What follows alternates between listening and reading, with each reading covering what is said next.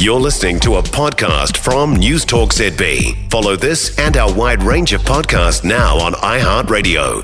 Now, as advanced as the modern computers are, we found out this morning that some of them still cannot get their robot heads around the concept of a leap year. Some customers wanting to fuel up their cars at either the Allied Petroleum, the Z, the Gull, the Waitomo, or any of the other fuel stops this morning found they could just not pay at the pump because of the date. It's the 29th.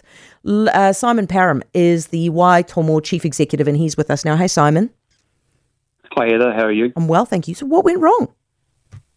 Looked like there was a software issue with the Invenco outdoor payment terminals, and as you just mentioned, surprisingly, it related to the leap year, and that's all the processing on the 29th of February. Yeah, but what did it go? Did it say today's not a day I can't possibly accept payment?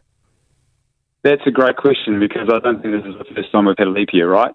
So I think it's an error based on the software where they've just missed this day, and then the processing couldn't happen.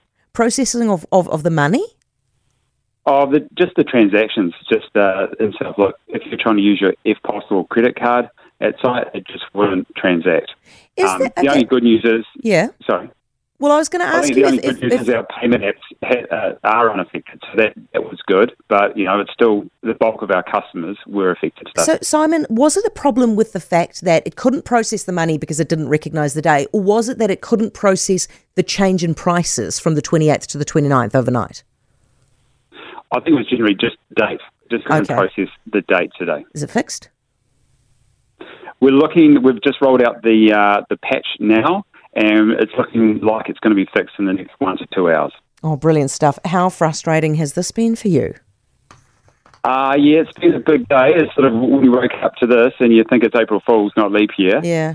It gets a bit tough, and especially the customers. They've been frustrated. They haven't known what's going on. We've had people out there as much as we could, communicating all the ways we can, but it's just not a great customer experience for our team. Simon, thank you very much. Simon Parham, Waitomo Chief Executive here. For more from News Talk ZB, listen live, on air or online, and keep our shows with you wherever you go with our podcasts on iHeartRadio.